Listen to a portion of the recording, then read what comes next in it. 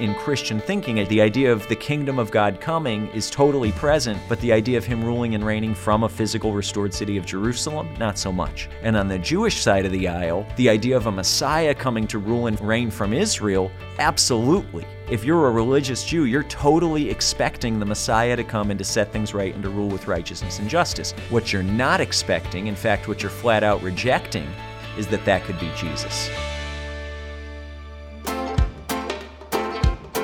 Welcome to A Jew and a Gentile Discuss. I'm your co-host, Carly Berna. And I'm Ezra Benjamin. We're a Jew and a Gentile who both believe in Jesus and believe that there's value in looking at history as well as today's world in the headlines through both a Jewish and a Christian lens. One of the topics we talk about a lot that we're going to talk about again today is Israel. And probably when you hear that word, you think of varying things depending on what your background is. But today specifically, we're going to talk about Israel as the Holy Land and Israel as the Promised Land. Both key terms that might trigger different definitions for you, but we're going to get into that today. But before we do that, as we always do on every episode, I just want to remind you that you can support Jewish communities you may have never heard of living in some of the most remote parts of the world through this podcast. You can do that by going to our website, ajewandagentilediscuss.org, and in response to your support, you can receive a bag of coffee directly from Ethiopia, which is one of the countries we have served for 20 years. The coffee is called the Lost Tribes Coffee, and you can get more details about that on our website. If you stay tuned to the end of this podcast, you can enter for a chance to get that coffee for free. So let's discuss. Carly, jumping right in, Promised Land versus Holy Land, or I'll say Holy Land versus Promised Land. And, you know, I'll set this up a little bit. So much of what we discuss on A Jew and a Gentile Discuss is issues or headlines or people groups or worldviews or Bible passages where the Christian community has its understanding and it comes so far, right? It comes to the aisle so far, so close, and the Jewish community has its own understanding and it comes close to the aisle, but the two never meet. There's no conversation, right? Because everybody stops just short of maybe appreciating where the other person's coming from, where a meaningful dialogue can happen and both can have more understanding. So I think the issue of Israel, we'll say the land or the modern state, okay, is one of those issues. And Holy Land, let's start there. So what's your understanding from a Christian perspective, from a Christian background, of the land of Israel or the state of Israel? Yeah, it's interesting that you just explained, that perhaps the Christian perspective and the Jewish perspective is like a Venn diagram that never meets in the middle. Right, exactly. So what is my perspective of the Holy Land? I think I have to answer from my perspective from 10 years ago or so, before I ever was involved with Jewish ministry. But really, I remember thinking back then, one of my bucket list items was to get baptized in the Jordan River, which is still on my bucket list. You should do it. But it wasn't because of Israel so much as it was, the Jordan River is a place that was in the Bible where people got baptized. Mm-hmm. And my church did trips to Israel, and they would call it the Holy Land. Right. Trips to the Holy Land, where Jesus walked, a place to go and visit. Right. But Israel is a setting where events in the Bible took place. And as a Christian, you want to go and experience that, just like going to Washington, D.C. and seeing where events happened in America's history. Mm-hmm. And that's good. I think there's nothing inherently wrong with that or part of that perspective that I would immediately say, you need to think again, Carly. Walk where Jesus walked, totally legitimate, going to places you see in the Bible, great. I think the challenge with that is what you said at the top of your explanation, where it was on the bucket list, meaning this is something to do and to check the box and then to move on, right? It's almost like I want to see the Great Wall of China, or I want to see Machu Picchu. I want to go to the Holy Land. This would be spiritually a meaningful experience. I'm going to go to all the places that I've always dreamt of going. My, as they say, my 2D perspective of what I read in the Bible would become 3D, because I'll have seen and walked in the places, saw the sights, smelled the smells. It's mostly hummus and falafel are the smells, but it's delicious smells. Anyway. Middle Eastern cooking. But then the idea is, okay, been there, done that, check. Right. And I think that might be one of the differences in a Christian perspective versus a Jewish perspective is this idea, before we even talk about promised land, this idea that Israel not only is a historical reality, a historical homeland for the Jewish people, but is also a present reality. Most recently, 70-some years ago with the reestablishment or the establishment of the modern state of Israel. And so millions of Jewish people, over 6 million, call the state of Israel, which is also on the land of Israel, home today. So it's not necessarily a box to check, though a big portion of the North American Jewish community might say the same thing. They're not going to say Holy Land, but they'd say, I want to go to Israel. Good. I went there. I stood at the Wailing Wall. I walked around the old city of Jerusalem. I went to the synagogues. I, swam in the Dead Sea. I surfed in, the Mediterranean and Tel Aviv. Check. So there is an element of going and checking the box, but there's more than that. It's this idea of this enduring reality of a homeland. Whereas from a Christian perspective, of course, Israel's where Jesus lived and died and resurrected and ministered in a resurrected body. He ascended from the Mount of Olives. Like, all of that's biblically documented. But it's not ever been necessarily a homeland for a Christian audience. And so it's more a destination rather than a home. Yeah, and when you say promised land, yeah, I'm not sure I would have even known what promise you were talking about, though I've heard that phrase, Israel is the right. promised land. Right. But what promise are we talking about? Sure. So we'll talk about promised land, and then we'll go back to Holy Land, because there's some politics involved in that too. And there's some nuances that we may not even think of when we use those terms as second nature, but they're important. So, think of the movie Prince of Egypt, if you've seen that. Right? Like that is probably one of the most widely viewed worldwide accounts of the Jewish people's exodus from Egypt under Moses and the parting of the Red Sea. And in the beginning of that movie, right, you see the Hebrew slaves, and they're singing, "Deliver us to the promised land." Now you understand why this isn't, like a recording studio, and why, we're talking, not singing. Anyway, you heard it here. But what is the promised land? The promised land is this idea that actually in Genesis 12 and Genesis 13, God makes Abram, who becomes Avraham, a father of many nations, a promise, and he specifies, this is through Isaac, not Ishmael. I'm going to keep my covenant forever. And actually in Genesis, in those teens, those teen chapters of Genesis, Moses receives almost this word of knowledge, if you will, this prophetic insight into the future from one who's described as an angel of the Lord. This is at the same time as he understands he's going to give birth to Isaac when he's 99, 100 years old. Okay? He gets the promise of this son of faith that would be a miraculous delivery. And this angel says, your descendants will actually go down to Egypt, and they'll be enslaved there for 4 generations. And the way they count generations at that time is 100 years. And it says, but I'll bring you back to this land that I'm promising. I'm making a covenant, says the Lord, to give you this land forever. So that's the origins right there in Genesis. Before the whole story of Exodus, deliverance from slavery in Egypt and parting the Red Sea and walking through, is this idea of God making a promise to Abraham, saying, I will bring you back here, and this will be your home forever. So that's where we get this idea in Jewish thought, which remains actually part of the fabric of the modern state of Israel in its own founding documents, that this is, in fact, the Jewish state. This is a modern political state representation of an eternal homeland for the Jewish people. So that's where we get the idea promised land.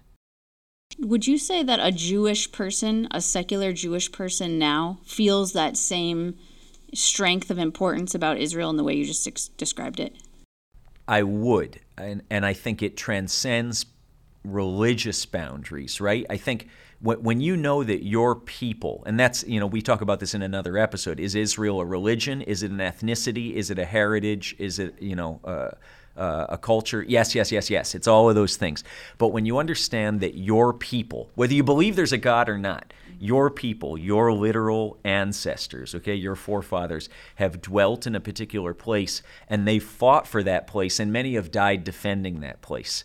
whether or not you believe in God, there's a connection to a homeland. I think that's true in any culture, right? I mean, there's times, when this sounds a little bit lame, but even, as an American Jewish man, Jewish believer in Jesus, but an American Jew, when I hear the U.S. national anthem at a baseball game, right? Like the land of the free and the home of the brave. There's times when I get a little, as my grandma would say, verklempt, like choked up, because I'm thinking of, I feel this connection to America as much as I do to Israel. Yeah. So I think that's true in Jewish thought as well. Regardless of religious persuasion, there is a connection of Jewish people around the world to the idea of a homeland, especially because for a significant part of our history, we haven't had it, right? Before 1948, 1947, when the UN voted for the partitioning of Palestine, as it was called, partitioning of British Palestine into a state of Israel, the Jewish people had no homeland. Yeah. And so we wandered the earth remembering what had been and wondering if it could ever be again. Yeah. Interesting, because I'm German and Polish, and I don't have such strength connection to German and Poland. No longing for bratwurst and pierogies. Oh, I do have longing for bratwurst. See, I knew it was in there because somewhere. I'm from Wisconsin. Yeah, got it. So going back to the Holy Land, what is the issues with that title, I'll call it? So the Holy Land, I'll talk about what we mean that I think is good and right, and then I'll talk about what is also implied in the baggage of that name that I want to challenge, okay? So what's good and right? We're saying that this land, and some people would actually expand that to also be into Jordan, into the Petra area. There's some prophecies that relate to Israel hiding in a time of persecution in the days before Jesus returns that a lot of people think could be Petra. So that's across the border, across the Jordan River and the Dead Sea into Jordan. And other people may also extend that down to Mount Sinai. And there's, we think of that traditionally as in the Sinai Peninsula in modern-day Egypt. There's some argument that that could be Saudi Arabia. But either way, we're talking about this land of the events of the Bible, okay? The Holy Land, because this is where God's intervention in history, as recorded in the Bible, actually happened on soil, which still remains to this day. And I remember, as a Jewish person, landing in Israel for the first time when I went in 2006. I went on this kind of humanitarian work project and then Israel tour. And I landed at Ben Gurion Airport, which is maybe 20 miles outside Tel Aviv, okay? And I remember seeing out the window of the airport as I'm walking to stamp into Israel, to go through immigration. And this overwhelming reality, this is where it all happened. And for me, that was all the events of the Old Testament, and this is where Jesus walked. Like he actually, set foot on this soil. Jesus would have seen the field that I'm looking at out the window of this new international airport. And so the awareness of the biblical significance of this place, I think, is good when we say Holy Land. What's not so good, or else, let me not put that, universal qualifier. What I want to challenge, Carly, in the term Holy Land is because I think it's become a very convenient way to avoid saying the word Israel. So what do I mean by that? As you know, we're going to talk about this in a minute when we discuss problems in the Middle East and the land of Israel. But a lot of people have a hard time even calling Israel, Israel. A lot of Arab states will not say Israel. They'll just say the enemy. Not all. Some are very friendly towards Israel, but some won't even say the word Israel, because to do that is to acknowledge that something happened which is considered in a lot of Muslim thought a catastrophe. It's literally called that. The day that Jerusalem was retaken by the Israel Defense Forces in 1967 is named in Arabic the catastrophe. That's how it's called, because the people living in that land that we now call the Palestinian people lost preeminent authority over that land at that time. And so the Israeli government since then maintains the infrastructure, they maintain the authority, they maintain military control to protect it as part of the borders of Israel, even though locally there's Palestinian control at a government level. So the reason we say Holy Land is, for example, part of any good self-respecting, I'm putting quotes here, which our audience can't see because it's a podcast, right? But picture finger quotes. Holy Land tour includes, for example, a visit to Bethlehem. We know this is where Jesus was born. There's a cave there next to a YMCA, believe it or not, that actually may be the cave. Who can say for sure? But it's fabled that this was the cave where Jesus was probably born in Bethlehem. I would say that's absolutely part of the land of Israel. Here's the challenge. The city of Bethlehem, like a dozen or so other very specific cities in what's called the territories, or some would call the West Bank, is under Palestinian control. And because of some terrorist activities a couple decades ago and ongoing animosity of some people living in those cities today against the state of Israel, there's walls or security fences around those cities. And so the argument is, if you're going to build a wall around a city, and you're not going to let people who might potentially be dangerous exit that city without a permit, then you have no business calling it the land of Israel. And because of that, we've said Holy Land as a very neutral way to not have to choose between saying Israel and Palestine. Now, I would say Bethlehem and Nazareth and the West Bank or the territories are still very much a part of Israel because of the military protection that's afforded them and the infrastructure that's provided. But a lot of people would disagree with me, and that's a whole other thing we won't get into today, the Israel-Palestinian conflict and, who has rights to the land. But that, Carly, is part of the idea behind saying Holy Land is you don't have to commit to Israel and you don't have to say Palestine. That's so interesting. I've never thought about that people say Holy Land so they don't have to say Israel, but they do acknowledge that something important happened there. Right. Yeah, I'm thinking about when I got my iPad and we were scrolling through and looking at the countries, and Jerusalem was listed with no country associated with it.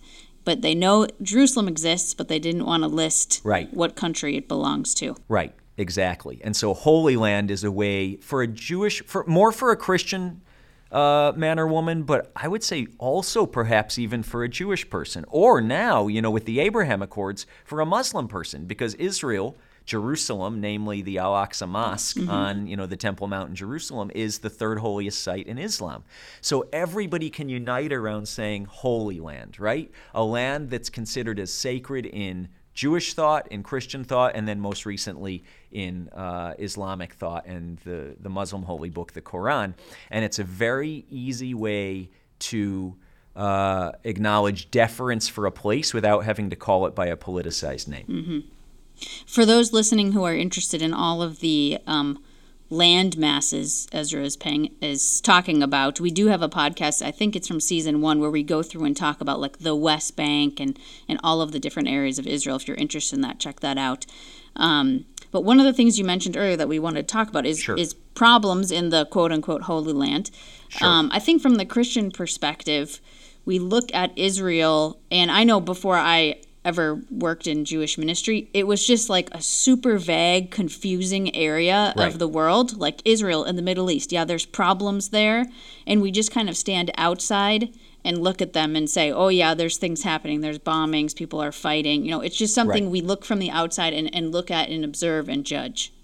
I'm trying to think of an example here, and maybe let's hit Hawaii in terms of talking about problems of the Holy Land. But I just want to give a different example, less so than a land of such biblical importance as Israel, if you will. But think of Hawaii, right? Most of us think of Hawaii as a group of islands, part of the United States, for the better part of the last century. And this is a place to visit, right? It's like an adult amusement park, right? There's beaches, there's mountains, there's palm trees, there's delicious drinks served to you in coconuts. It's fantastic. But you go maybe once, maybe twice, maybe 10 times if you're fortunate, and you enjoy yourself and you leave. But yet, if you've been to Hawaii, you understand that there's some people call them locals. I guess that's like the preferred term now, is just call us locals, or islanders is, whatever. But native, indigenously Hawaiian peoples who don't view the islands as a fun vacation destination. This is home. It's been home for generations. It's been home for hundreds or even thousands of years. And so the problems happening there, like, let me give an example, a natural disaster, and then we'll talk about problems in the Holy Land, problems in Israel and the Middle East. If a volcano blows on one of the islands of Hawaii, for you and me, Carly, all that means is don't go now, right? Because it's not convenient. There's problems there. It's not safe for me to go. I'm just going to distance myself for a while. But for somebody who has lived there for generations, or let's say an indigenously Hawaiian man or woman who now lives in Chicago, but her parents and her grandparents and 10 generations back all call, Oahu home. If a volcano blows in Oahu, she's feeling that in a much different way. She doesn't have the option to just say, I'll just avoid it for a while, or I can't believe that happened. There's that heart connection. And so I think we can all maybe relate to that if I did, any kind of a decent job explaining that. Now apply that to the land of Israel, right? For most of us, when we hear about problems in the Holy Land, and this actually, to some degree, I'm somewhat ashamed to say, is part of the American Jewish perspective, because we have the convenience of not needing yet a Jewish homeland to go to, like so many other Jewish communities in the world that we interact with and even serve have needed, right? We're not dying for our Jewish identity in the United States or Canada, at least not right now, and we hope it stays that way for a while. But we look at Israel, and especially even more so from a Christian perspective, and we hear the headlines, there's violence, there was a bombing, the Palestinians are shooting rockets from Gaza, the IDF's doing some major military push on the borders, and it's just not a good time to go to Israel. And we sort of either condemn what's going on, or we just write it off and say, I'll go later. But for the Jewish community worldwide, it's something's happening in the land that our people call home. And even more so for the Israeli community, Jewish and Arab, because there's over 1 million Arab Israeli citizens, okay? And for the Palestinian peoples living within the borders of the land of Israel, it's not something you hear about in the headlines, it's something you experience, right? That wall that went up that we condemn or we applaud, it's a wall in somebody's neighborhood. It keeps me from my family. It keeps me from getting to work. The bombing that happened, that affects relatives. Maybe that affected my family. It's not just a news headline. So I think that's part of the challenge as well, is recognizing that whereas it's a headline or a reason to go or not go on your bucket list tour for the Christian community or a part of the Jewish community, not so for another part of the Jewish community who really feels that homeland connection to Israel, and certainly not so for those living there. Mm-hmm. So we've kind of talked about, what the Christian perspective is and how Israel is much more than just the Holy Land and what it means to someone who's Jewish, especially because they see that as their homeland, whether they live in Israel or don't live in Israel. Let's talk about the importance of Israel just in the Bible in general and in the future of Jesus returning and Bible prophecy. Sure, and I think we might be able to find some common ground here as we kind of wrap up this episode, but it's going to take some work on my part and it's going to take some work on your part. So you first, when you hear Israel in the future, like what does that mean to you from a Christian perspective? I think now working in Jewish ministry, when I think of Israel, I think of Jewish people returning to their Messiah or returning to their homeland, going back to Israel. All right, got it. So like the regathering of the exiles of Israel, if you will, or people doing what we call making aliyah, which literally means to go up, to go up back to the land of Israel, to Jerusalem, or to immigrate and become citizens of the state of Israel from other countries. Okay, so the idea of immigration. And then what about, the main Christian, if we had to headline a Christian worldview, I don't think it's wrong to say that one of those headlines is going to be the return of Jesus, right? How, in your own thinking, what does that have to do immediately with Israel, or what doesn't it have to do with Israel? I think immediately I don't think about Israel and Jesus returning together. I think Jesus is going to come back and he's going to, save the world. His kingdom's going to reign, all of that. Right. I don't immediately think about Israel. Okay. So it's the idea of him being a king is part of the worldview, and the idea of him ruling and reigning, totally part of the hope, part of the expectation, but not necessarily directly linked to Israel. Right. And I'm thinking, like all the songs we would sing in a church, like your kingdom come, and you will reign over all the earth. It doesn't say from Israel, we don't add that part to the lyrics. So now from a Jewish perspective, since Moses, throughout the prophets, we've understood this idea that a Messiah would come, a Mashiach. It literally means an anointed one, okay, for the Jewish people, and that he would reestablish the kingdom, not only as a king over Israel, but as a king of kings. There's some Christian language, but it's first Jewish language, right? As a king of kings. And there would be this day when the entire earth would know that the God of Israel is in fact the God of the heavens and the earth. Okay? I think we agree, your perspective and my perspective, we agree. The Messiah is coming to rule and reign. But it was totally understood in Jewish thought, as it is to this day, that the Messiah would come not only to reestablish the kingdom in Israel, but that he would rule and reign from Jerusalem. Zechariah talked about it. Ezekiel talked about it. I think John from the Isle of Patmos talked about it in the book of Revelation. This idea that the Messiah, the King of Kings and Lord of Lords, would rule and reign, and that the seat of his government would be in Israel. I'm thinking of Acts 1, actually, if we need some New Testament examples of kind of a first century perspective on that, right? Like Jesus dies for our sins. He dies on the cross. He's buried. He walks out of the grave as witnessed by hundreds of people 3 days later, okay, on what's known in Christian thought as Easter Sunday. He ministers on earth in a resurrected body for 40-something days, and then he's ready to ascend to heaven to be with the Father. And the disciples say, will you at this time restore the kingdom to Israel, right? And we sort of gloss over that, but what are they asking? They totally understood that their messianic hope, their hope of what the Messiah would accomplish, would be to rule and reign from Jerusalem as the conquering king and the Lord over all the earth. And Jesus says, it's not for you to know when that's going to happen. That's in the Father's own authority. I'm going to give you a different kind of power in the meantime from my Spirit. But that was part of original, I'm not going to say Christian thought. That was part of the thinking of the first believers in Jesus, all of whom were Jewish, was the Messiah will rule and reign from Jerusalem. And I think two things have happened. One is in Christian thinking, as you said, the idea of the kingdom of God coming is totally present, but the idea of him ruling and reigning from a physical restored city of Jerusalem, not so much. And on the Jewish side of the aisle, the idea of a Messiah coming to rule and reign from Israel, absolutely. If you're a religious Jew, you're totally expecting the Messiah to come and to set things right and to rule with righteousness and justice. What you're not expecting, in fact, what you're flat out rejecting, in the case of most of the worldwide Jewish community, is that could be Jesus.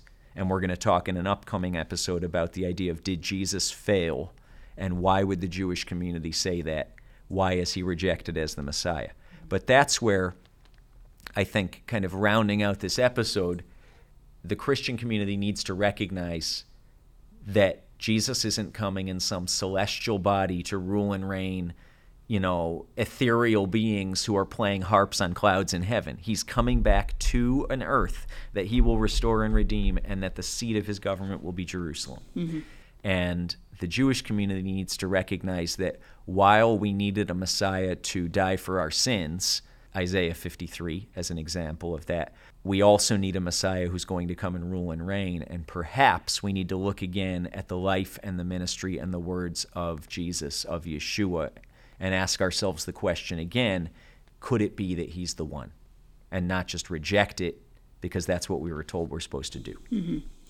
Yeah, it's interesting to think that both Jewish perspective and Christian perspective agree that the Messiah will come and rule and reign from Israel. Right. They just disagree currently on who that person is. Christians thinking it's Jesus, Jewish people waiting for that to come. Yeah. The other thing that stood out when you were talking about that is if Jesus is going to reign from Israel, we better make sure that Israel still exists. Right. Because it feels like at any moment Israel may not exist. Sure. Which, I'm sure Jesus will make sure it exists when he returns. But it feels like, we always talk about, this tiny little land the size of New Jersey. Sure. And it could be gone at any moment. And yet it continues to exist. And that's where I would challenge, a secular Jewish audience who says, yeah, Israel's our homeland, but I don't know if God even exists. I would say, how is it our homeland again, if not but for the miraculous intervention of a living God in world history? And how will it continue to be our homeland even if all the nations of the world, Zechariah said, will be gathered together against Jerusalem, because God, who keeps Israel, does not slumber and does not sleep and will defend it from her enemies, ultimately in Jesus coming to trample unrighteousness under his feet and to march victoriously into Jerusalem. Even when it appears for our people as though all hope is lost, it's not. Yeah. That's a good example of God definitely is still existing and working there. Yeah. Thanks so much for listening to our audience. I hope that this was helpful in learning more about Israel. We have a lot of other episodes on Israel too, so if you want more information, check those out. As we mentioned at the top of the podcast, if you want to enter for a chance to win the Lost Tribes coffee for free, you can do that at ajewandagentilediscuss.org. If you want to hear more episodes, subscribe to this podcast wherever you get your podcasts. Also, if you leave us a review, that's super helpful for us to get this podcast out to more people. If you have any comments, please write them in. We read all of them, and we love to read those who are learning from the podcast, and any feedback you have or any questions you want us to discuss, you can submit those questions on the website as well. Thanks again for listening, and join us next week for another episode. This show is a production of Jewish Voice Ministries International.